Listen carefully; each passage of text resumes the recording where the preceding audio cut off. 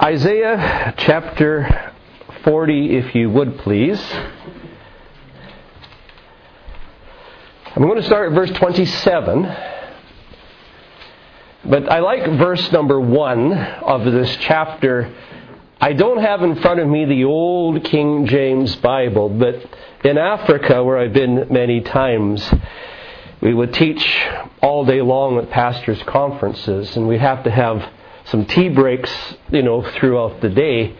And so we would quote the old King James Version of Isaiah chapter 40 and verse 1. And if you have the old King James, this is what it says.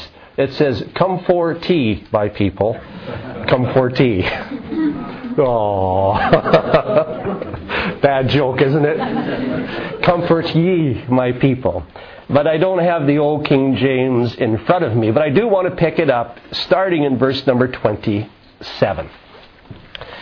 "Why do you say, O Jacob, and speak, O Israel, my way is hidden from the Lord, and my just claim is passed over by my God? Have you not known? Have you not heard? The everlasting God, the Lord, the Creator of the ends of the earth, neither faints nor is weary. His understanding is unsearchable. He gives power to the weak, and to those who have no might, He increases strength. Even the youths shall faint and be weary, and the young men shall utterly fall. But they that wait upon the Lord shall renew their strength. They shall mount up with wings like eagles. They shall run and not be weary. They shall walk and not faint." Beautiful scripture, isn't it?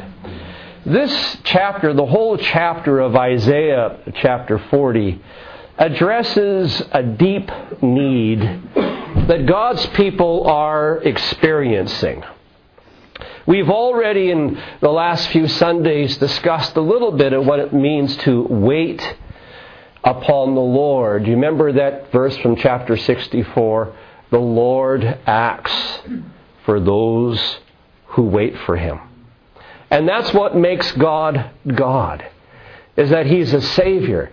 He's a comforter. And what makes Him different than all the other so-called gods that people have invented in their imagination is that our God, the Creator of the ends of the earth, He acts for those who wait for Him. That's what makes Him different than all the demons and all the idols, is He acts for those who wait for Him. We have seen a few comments already from Isaiah what it means to wait on the Lord. We have seen it means to entrench. Dig yourself, entrench yourself into God while you're waiting for Him to perform His promise. It means that while you're waiting for the promise to come to pass, that every day you are actively choosing the Lord. He chose you. Now He wants you every day to choose Him. It means that you are embracing righteousness with joy while you are waiting. It's not just putting in time, but it's preparing yourself and getting yourself aligned up for the fulfillment of His promises. Since God said it's going to be that way, you might as well get your life ready for when it happens, and you get your life aligned with the fulfillment of His promise. And every day you're choosing that while you are waiting for the Lord. Now, historically, when this passage, chapter 40, was written, maybe the Israelite was confused. Things had happened in their history that they thought cast doubt about God's compassion, about God's nature, about God's ability. After all, if God is so powerful, then why did the Babylonians defeat them? If God is so powerful, why were they carried away into captivity? Has God got no power against the pagan nations? Has He been defeated by the people's own sinfulness? And they're confused because they've been through a difficult, hard trial. Has anybody ever been confused because you've gone through a hard trial? Anybody? You know, I mean, it's human nature to, when we go through these things, to start saying, God, are you not noticing? God, do you not care? God, can you not do anything about it? And if you can, why are you not doing something about it? Anybody ever going to confess to such thoughts? You know, and it seems in this chapter the people have gone through a very, very difficult time. And it's really brought a crisis of faith to them. Had God forsaken them? The trial has made them weary, and they were losing the strength and the will to continue. And this chapter is meant to address that need in His people. Now, in the first 11 verses, which I'm not going to dwell much on, because we've taught on this in time past, prepare ye the way of the Lord. And I'm not going to touch on that, except I just want to touch on a couple of things in verses 1 and verse number 2. In these first 11 verses, there's 4 things here that even after difficult times and even after judgment, the will of God is to restore. You should shout amen at that. Amen. Even after He chastises us, if that's necessary, a lot of times it is. Even after He has to deal with us, the fact is, after all that, His heart is to restore. Amen. That's our God. His heart is to restore. And these verses 1 through 11, will teach us that He will restore by being personally involved with your life. Personal intervention. He doesn't just send angels. He Himself gets involved in restoring of your life. These verses also will teach us that nothing, whether human or otherwise, can ever stop God from bringing restoration in your life. And these verses also teach us that while He's got the power to do it, He does it because He's compassionate. Oh, come on. He does it because He's compassionate. Those are the first 11 verses, teach that. But I just want to look at verses 1 and 2, where it begins with, comfort ye, or comfort. Yes, bring comfort to my people, says God. This whole chapter about restoration and comfort really begins with God's tenderness. It begins on a very warm and a very affectionate note. God is reminding His people to remember that no matter what you've been through, what difficult situations you've been through, He is ultimate kindness. And He is ultimate tenderness. And even when you and I are tempted to think God hasn't taken note of the trial that I'm in, when we are in deep affliction, God still calls them my people. Hear that word, my? My people. And He wants to refer to Himself as your God. That's good. He's not speaking in a scornful way, because there are times in Isaiah when He refers to the people as this people. But in restoration, He doesn't say, well, this people. He says, my people. He's in covenant.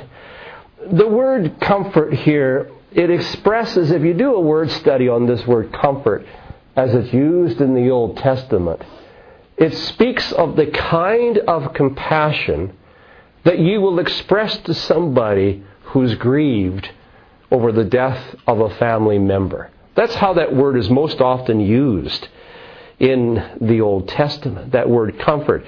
It's the kind of compassion you're going to express to somebody who's grieved over the death of a family member. It's used in Genesis 24 that after the death of his mother, Isaac was comforted with the coming of Rebekah into his life.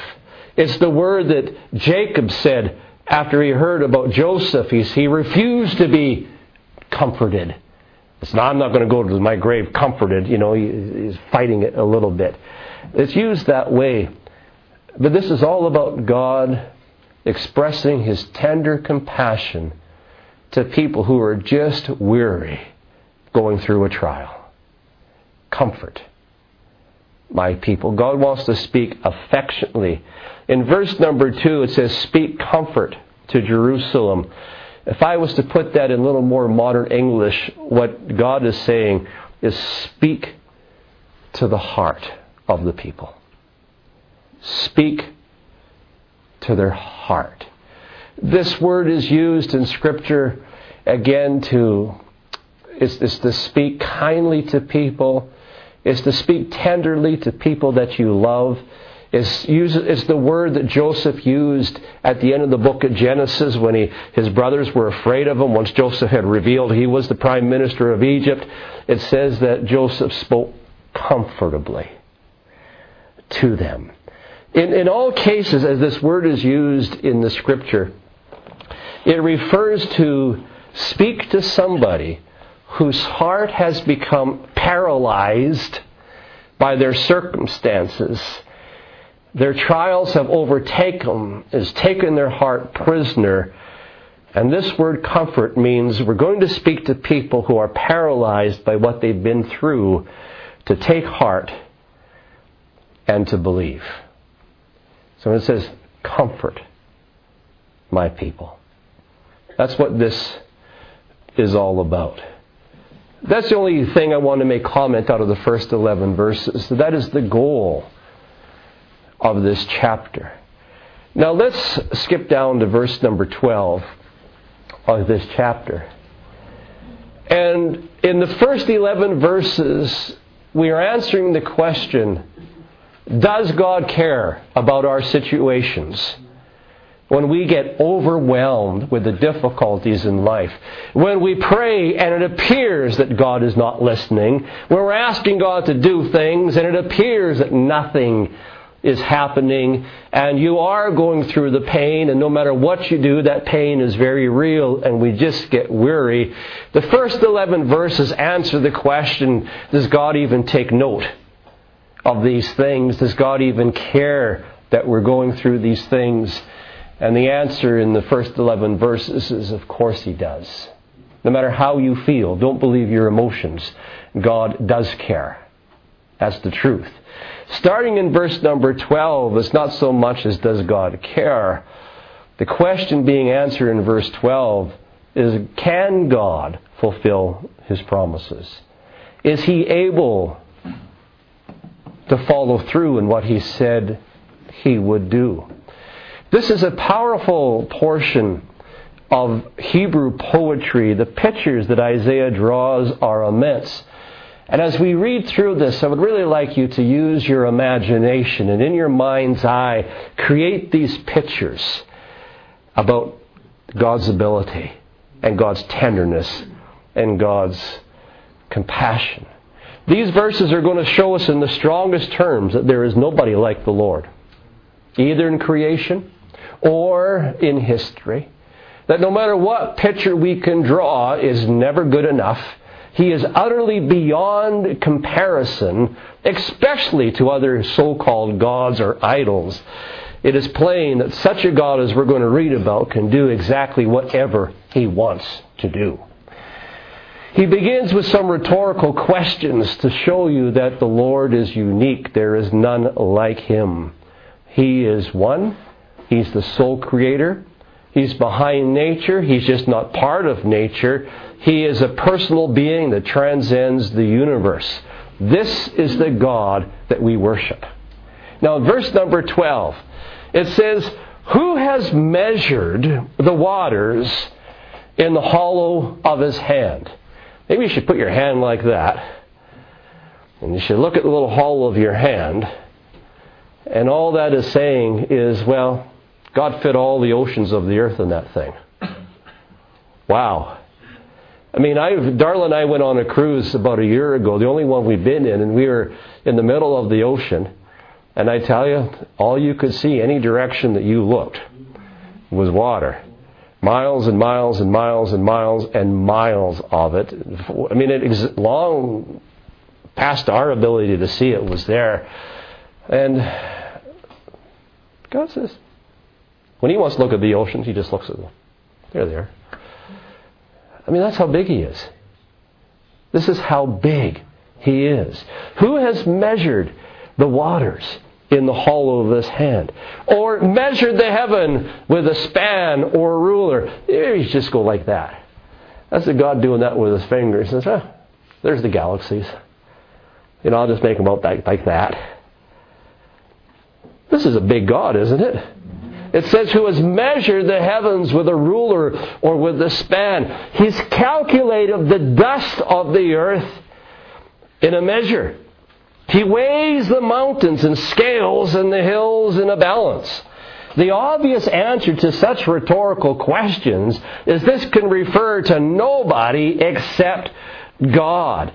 He is shown in His creation, and God must be infinitely above what you and I can think to have arranged a universe in such perfection and order. The earth and the waters and the heavens are so proportionate to each other that any intelligent observer must be struck with the majesty of the whole thing. Now, if that's all in the hollow of His hand, would you please tell me, back in verse number 10 of the same chapter, when it talks about Him bearing His arm, what must His arm be like? What is His ability to save?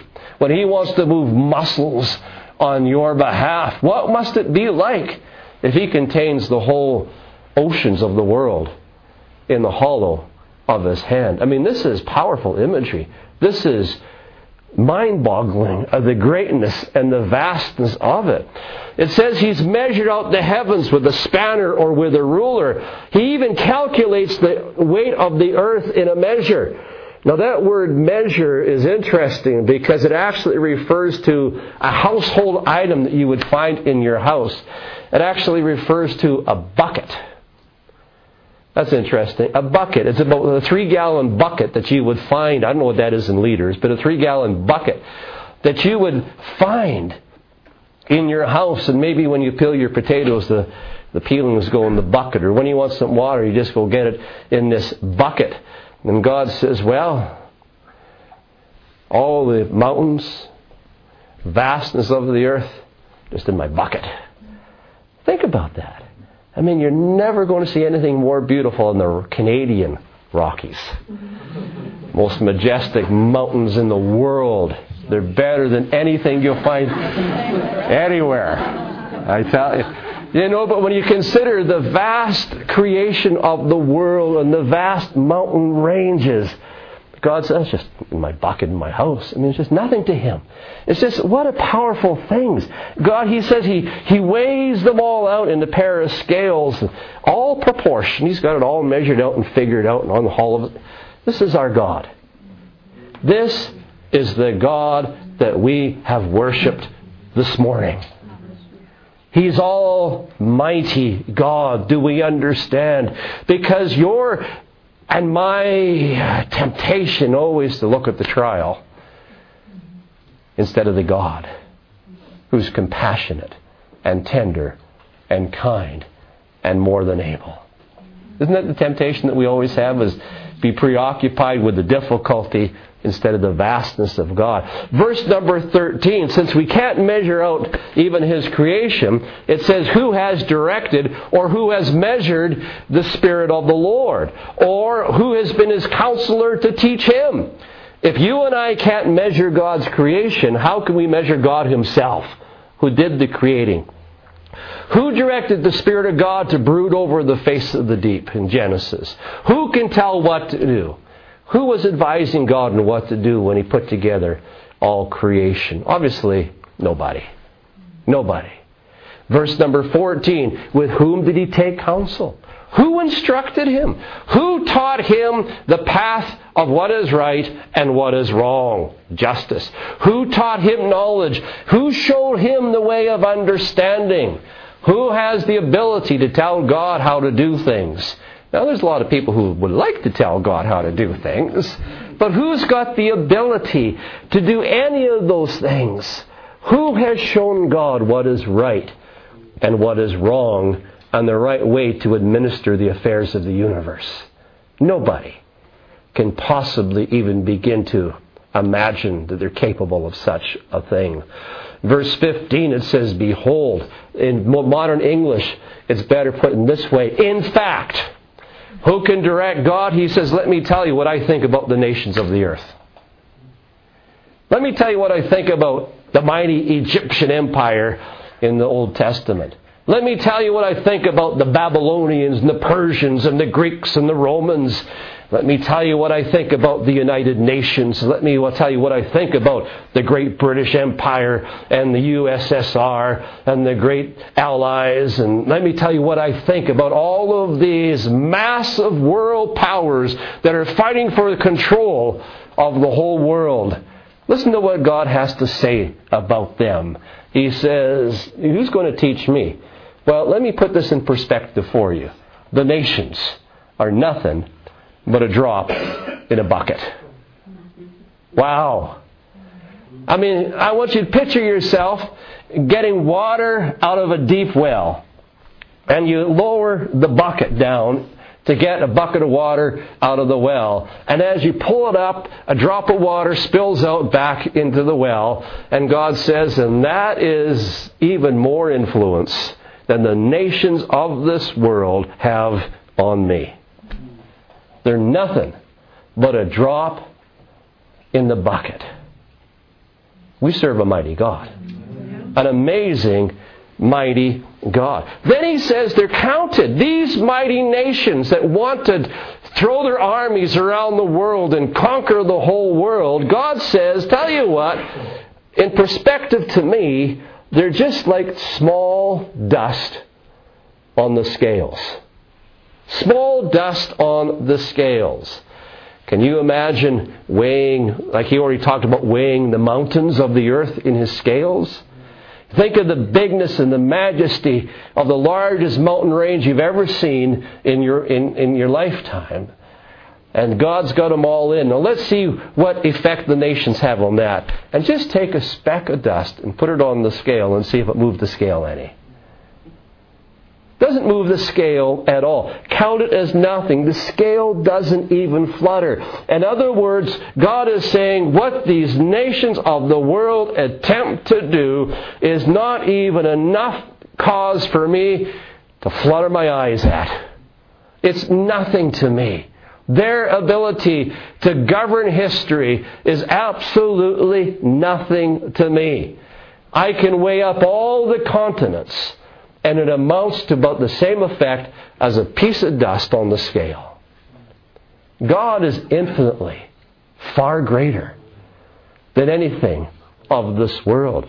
In verse number 16, He chooses one country, Lebanon, and He probably chooses the country of Lebanon because Lebanon is a small country and is probably chosen on purpose because to represent the smallness of the whole world before God. He says, Lebanon is not sufficient to burn, nor is beast sufficient for a burnt offering.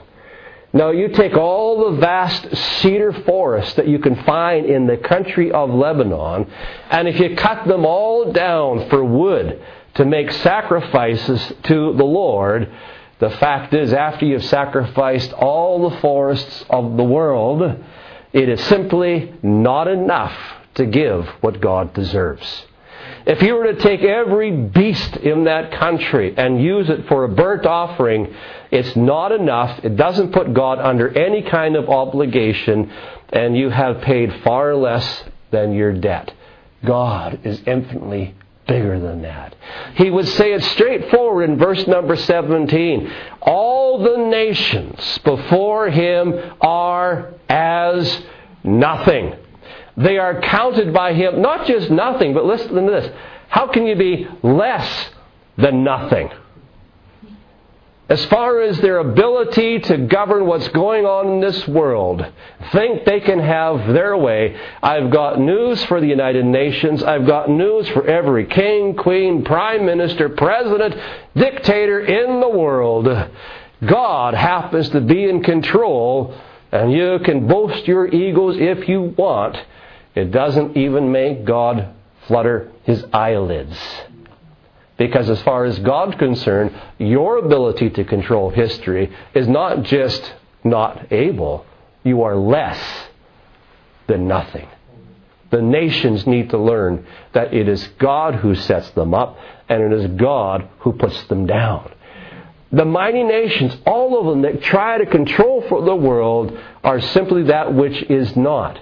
If I could give you a different translation and say they don't even exist. They're just chaos and they're just emptiness. The God that you and I worship this morning is of a completely different order. The nations aren't on the same plane as existence as the God that you and I worship this morning. So in verse number 18, we're trying to find pictures. Well, how are we going to describe God? How can we describe Him? To whom will you liken God? With what likeness will you compare to Him? No matter what picture you come up with, it's always inadequate. God is unique. He's completely incomparable. Is there anything from creation that can help us understand the majesty of God? There's no picture that's going to give you the fullness of everything that God is. And then verses 19 and 20, He's going to make the remark, and the silliest attempt of all, of anybody to come up with a picture of what God is like, is to create an idol. Lifeless, unable to stand on its own. How silly. He's a big God.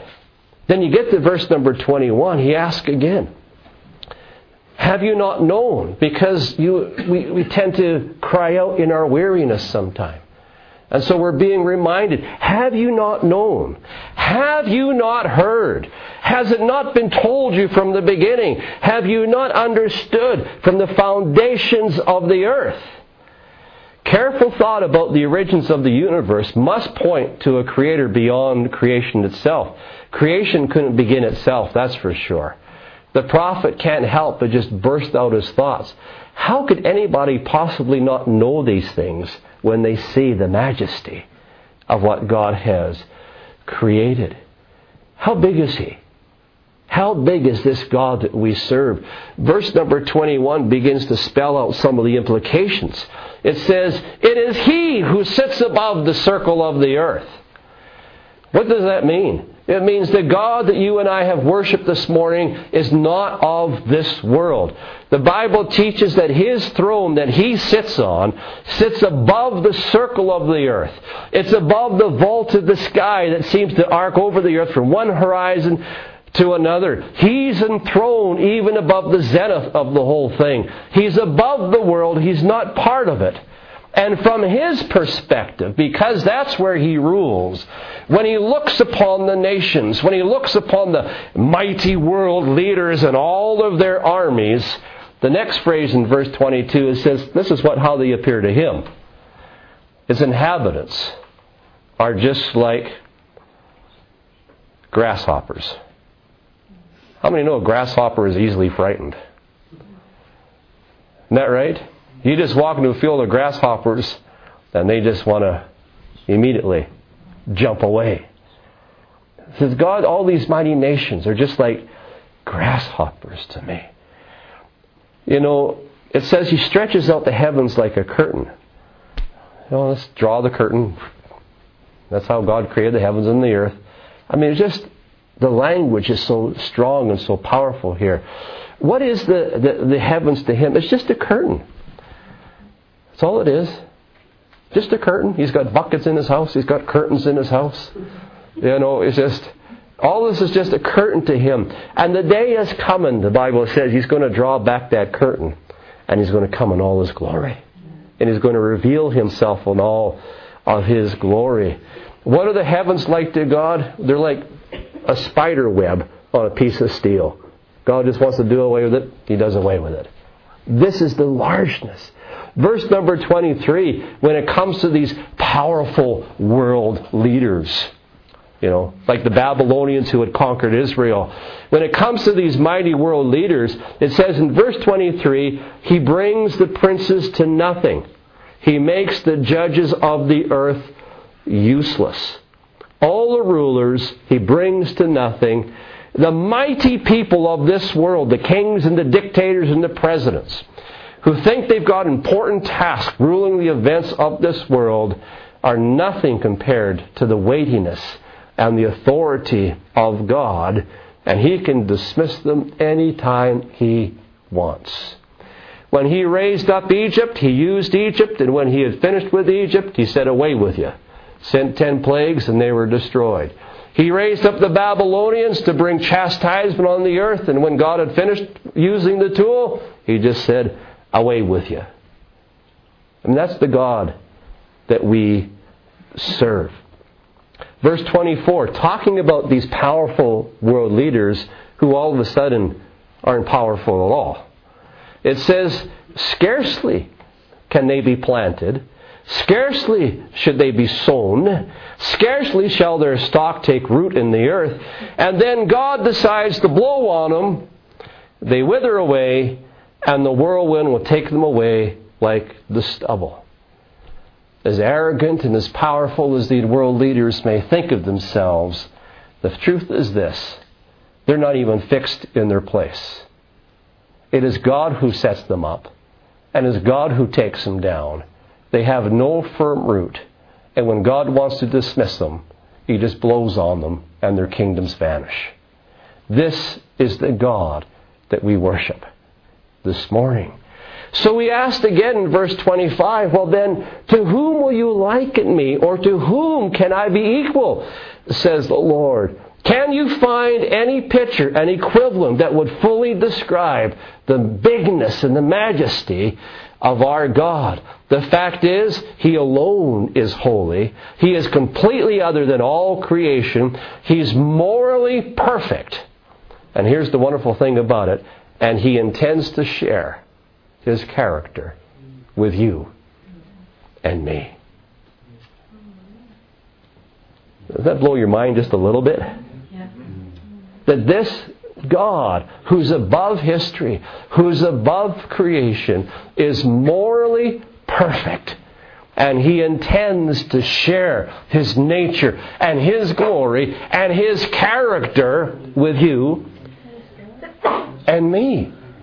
What kind of a God is this that we serve, that we worship? And so there's a challenge in verse 26 when we're so accustomed to looking in at ourselves and focusing on the trials and the difficulties that we're having. He says, change your focus. In verse 26, look up. He wants you to look at the universe for a minute. Look at the stars up there. Look up your eyes on high and see who has created all of these things. And He mentions the stars, and you look at the stars. Well, have you ever tried to count them? I'm going to give each one of them a name. Have you tried to count them? Have we even discovered them all yet? The galaxy? He says, look up. And it says, our God brings out their host by number. He's got them numbered. He knows how many there are. And more than that, He calls them by name. That's the bigness of our God. This is amazing. He knows the hairs of our head. He's got them numbered. He knows the thoughts in our head. He knows when you get up. He knows when you sit down. He knows what you're feeling. He knows everything about you. His knowledge is beyond our comprehension. Now, as far as these great stars, this universe that He's created, they're not self-existent. They're not deities to be worshipped as many pagans over history have done. They have been created. And they come and they go at the command of the Lord. They obey Him like sheep obey a shepherd. They obey Him like soldiers obey the general. in the army. They're not numberless. You and I would say they're vast without number. But God says to you they're without number. But I've got the number. I know it.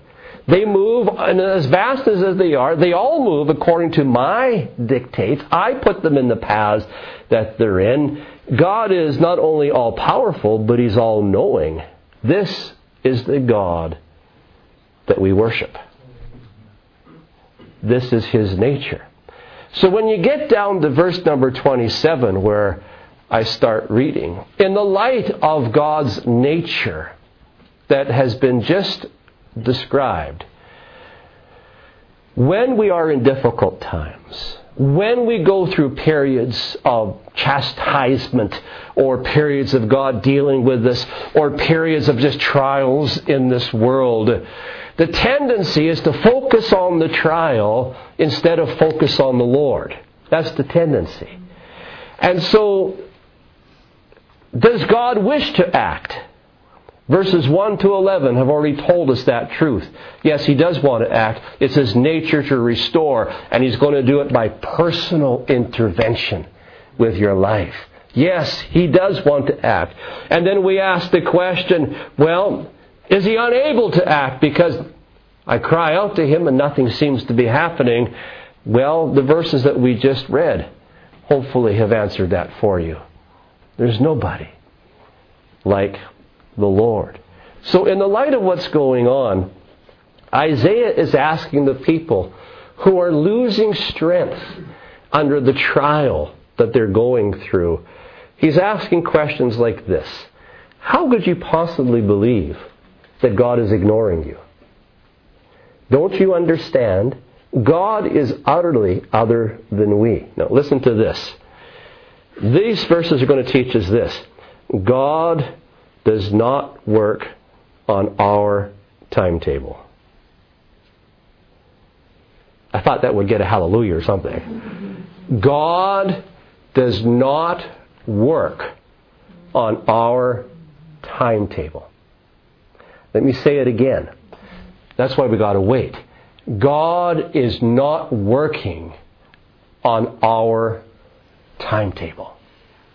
Because the truth is this, is that God is working according to a far bigger agenda than what you and I can appreciate.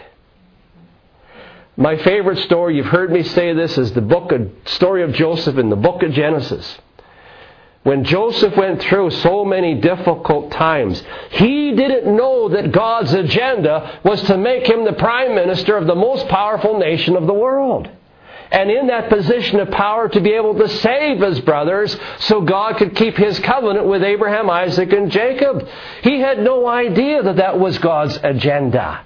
And when you and I pray, we're praying according to the limited knowledge that we have of the situation in front of us.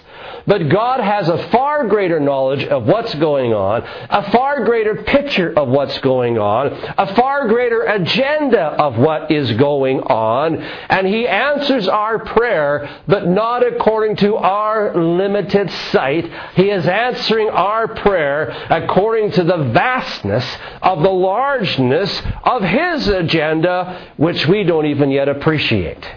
I don't know if I ever told you, but the end of the story is glory. That there is an end in view that's far bigger than what you and I could possibly see. The Bible says He does exceeding abundantly above all that we could ask or think. And yes, He is answering our prayer, but He's going to answer our prayer not according to our vision, but He's going to answer our prayer according to His large vision that we can't quite grasp yet. So God's not working in our timetable. He's adjusting us to His timetable. Are you hearing this? They that wait upon the Lord. So God is not working in our timetable. He has none of our limitations. He's at work. And we can depend upon Him. So verse 27 that we read earlier, the tendency when we go through trials, because we don't see the big pictures, we focus on the difficulty of the trial. And we say, God, Don't you notice what I'm in? Don't you notice what I'm going through? I'm crying out to you, where's the relief? Anybody ever do that? Don't you notice this? How can we say this? But what's interesting here, my way is hidden from the Lord. My just claim is passed over by my God. It's not just any God, but it's my God. The God that is in covenant with us. Here is the God that you and I are praying to. He has given Himself to us as our special possession. Did you hear that? God has given Himself to us as our special possession. Our God. So how can we say that our way, what we're going through, is not observed by God? It's hidden. Contrary to what you and I may think when we're in pain, our way is never hidden from God. But when we don't see the big picture, we're often tempted to say, but what's happening to me is not fair. You know, why is my just claim not even noticed by God? Does God not take note of the afflictions that we endure? Abraham asked the Lord once, God, you're the judge of the whole earth. Aren't you going to do what is right? This phrase, you know, our just claim, or God, you need to do what is right, is a frequent theme all the way through the book of Isaiah. And it means God knows exactly how to administrate everything perfectly. You and I might not get it, but He does. The truth is this. Listen to this. God cannot do anything that is unfair. Amen. God cannot do anything that is untrue. And God cannot do anything that is inappropriate. Let me say that again. He can't do that which is unfair. He cannot do that which is untrue. And He cannot do that which is inappropriate. No matter how you and I view it, God is right. God is in control. So He does care. And so He reminds us in verse 28, have you not heard, have you not known? You and I are to discipline ourselves not to listen to our emotions at times. But we need to focus on the fact that God is everlasting. That God is the Creator. Now listen to this. God never gets tired. Please, Lord. God never gets weary, physically, mentally, or emotionally. He doesn't know what weariness is. He is God. He had to take on a human body to understand what it meant to get tired. But God in His eternity doesn't ever get weary. He's unsearchable. Now listen to this. And the wonderful truth is this. That His nature is to give strength to His people. That's His nature. His nature is to give strength to His people. His nature is to support. His nature is to refresh. His nature is to renew. Since He is tireless, never wearies, His wisdom is unfathomable. He can do whatever He wants in His own time. So when it appears to be a delay, now notice the word I said, appears. We sang it this morning. My God will not delay. When it appears that there is a delay. In the book of Habakkuk, which we're going to share from tonight, it says the vision is for an appointed time. It will not delay. The vision is for an appointed time. But when it, from our perspective, it looks like God is delaying, we must understand it doesn't mean that God is not aware, and it doesn't mean that God is not able. The fact is, He never faints. If He fainted even for a moment, the whole universe would collapse, would cease to exist. Chaos would set in if He ever got tired. I noticed the sun came out this morning. Miracle of miracles for over here. It came up this morning. God's still in control. He hasn't lost any of His strength or His power. It is characteristic of fallen creation to get tired. We wear out, we become exhausted. But God is not part of that creation. Amen. We are to wait on the Lord. Now look at verse 29. When we're going through things and we get mentally and emotionally weary, it says, this is His nature. This is the God that we worship this morning. He gives. He gives. The God that you and I worship is a God who gives. You might be excited about that one. He gives. The God that we serve is a God who gives and gives and gives. And what does He give? It says, to those who are weak, He likes to give power. To those who have no might, He wants to increase your strength. God is not weak. As a matter of fact, He's got so much superabundant energy all left over after He administrates the whole universe. He's got so much energy left over, He says, think I'll give some to my servants. That's the God that we serve. He never suffers lack, but His nature is to sustain those who do suffer lack. He is never weak, but His nature to share His power with those who are weak. This is God's nature. He gives, He gives, He gives. And then you get down to verses 30 and 31. Even the youth shall faint and be weary. You know, I'm getting up there a little bit in age, and I've discovered that I don't quite have the same energy I did 30 years ago. I don't know if everybody finds that out or not. I don't quite have the same energy I did 30 years ago. But even the youth will faint. Even the youth get weary. Even the young men shall utterly fall. Even the most vital people on the earth eventually wear out. Their strength has limits. Earlier in this chapter, we didn't read it, but God said all flesh is as grass. Just easily wore out. Even the people who are the most vigorous on the planet Earth, they have their limitations. They're mortal. They're fallible. If the best of us will collapse, is there any hope? Yeah, there is. Because the God that we worship never gets tired, never gets weary, doesn't understand what weariness is in His eternalness. And He's a God who gives. And there is a source of power, and there is a source of energy, and there is a source of life that doesn't come from this world that God created. It comes from the God Himself, whose nature it is to give.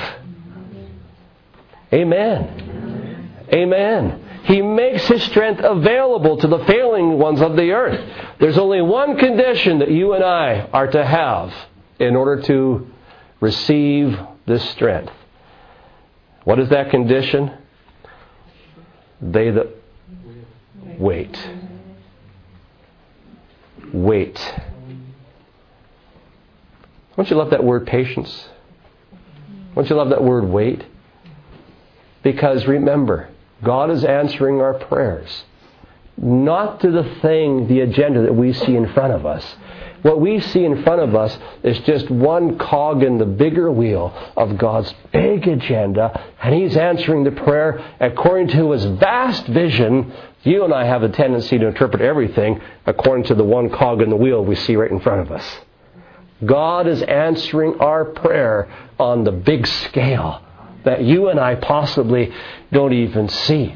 And so, since God is working things out according to His plan, you and I have to learn what it means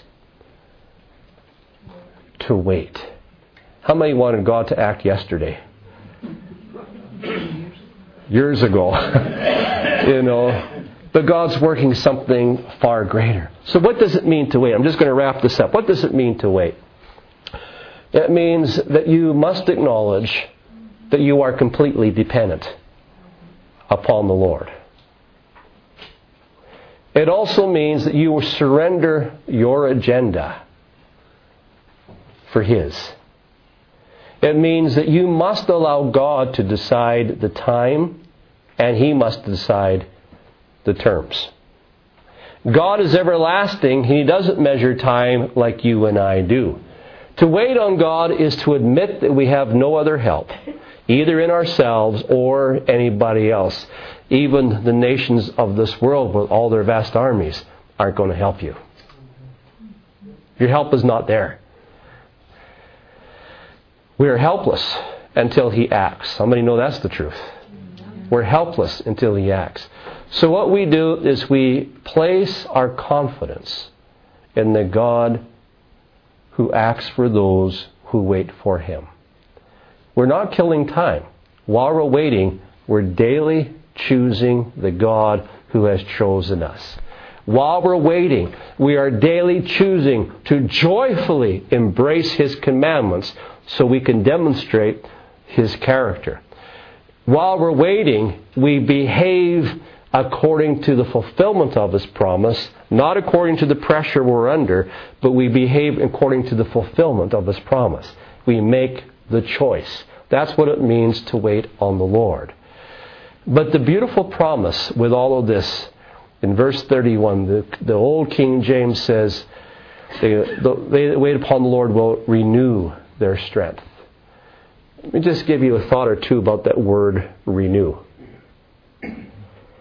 It's better translated in modern English as perhaps replace your strength or exchange your strength. Means our worn out strength is replaced with His mighty power. Come on now. No wonder Paul prays in Ephesians 1, the eyes of your understanding would be enlightened, that you would see the exceeding greatness of His power, which works towards you. That same power by which Jesus was raised from the dead, that same power by which Jesus ascended far into the heavens, above all principalities and powers, that same power is communicated into our hearts, into our spirits, to those who learn to wait upon the Lord. Our worn out strength is to be replaced with His mighty power.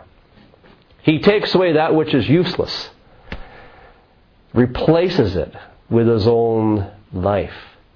That's why we wait, because a divine exchange is taking place.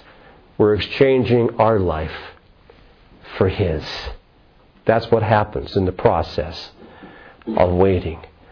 So, far from being crushed by our circumstances, far from being crushed, those who can depend upon God, like an eagle, you can stretch out your wings and you're just going to catch the current and you're going to ride the storm. You're going to ride it. You're going to catch the current of the whole thing and you ride the storm. You mount up with wings like eagles. Instead of being overcome, you're carried by the thing. Why? Because of the exceeding greatness of His power that comes to those who wait upon the Lord. You can find His strength in the busyness of life. Sometimes life is a hectic pace, isn't it? Ever find yourself running from the busyness of life? Well, you can run and not be weary. Or just the daily routines of life, the everyday things we got to do, you can walk and not faint. They that wait upon the Lord shall renew their strength. The mighty God, it's His nature, as great as He is, He wants to communicate His strength into your soul. Isn't that powerful? They that wait upon the Lord shall renew their strength. Mount up with wings as eagles. Run, not be weary. Walk, and not faint. Church, this is our God. This is our God. Hallelujah.